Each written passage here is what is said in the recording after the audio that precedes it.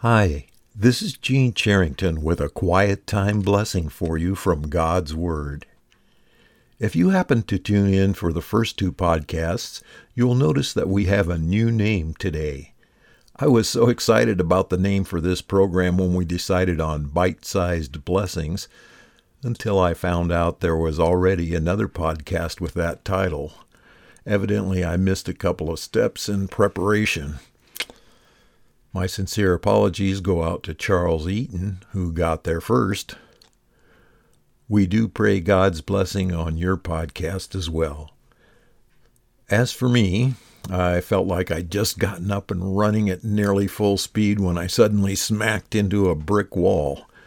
But after a couple of days diligently searching the internet and asking for input from friends, it's time to dust myself off and get back on the horse. So here goes. Quiet Time Blessings is now underway. That's the new title. Interesting that God gave me a particular verse for today before I discovered our name issue or spent the next couple of days and nights dealing with the pain of a kidney stone. The verse is found in 2 Corinthians chapter 4, verse 16. I'm reading from the New Living Translation. That's the one I'll be using most of the time. Here's what it says. This is why we never give up. Though our bodies are dying, our spirits are being renewed every day. My wife and I had been talking about the challenges of our stage in life. We've been in the group that gets the special senior breaks at the grocery stores and restaurants for quite a while now. If you're not there yet, you'll know what we mean when you get there. That's just the way it is. Life comes in cycles.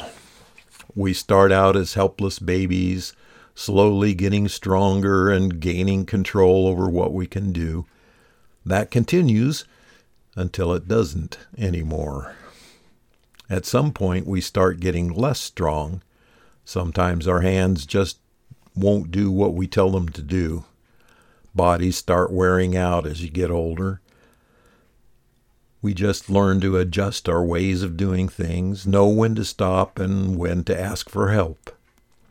We try hard not to complain, but some days that's more easily done than others. But thank God our spirits never grow old. As a matter of fact, the spirit is the part of us that will live on forever. The body you live in today is going to die. That's how it is for all of us. Not so with our spirits. They will not grow old. Today's scripture tells us that they are being renewed every day. It's important to notice the tense of that verb here. Being renewed indicates that this is an ongoing process of renewal. Renewal is not something that started at a certain point in time and finished somewhere in the past. Our spirits are continually in the process of being renewed. It never stops. Our bodies may be getting tired, but our spirits are getting better and better every day we walk with Jesus. That's a blessing you can hang on to today, friend. The Creator is continually renewing your spirit.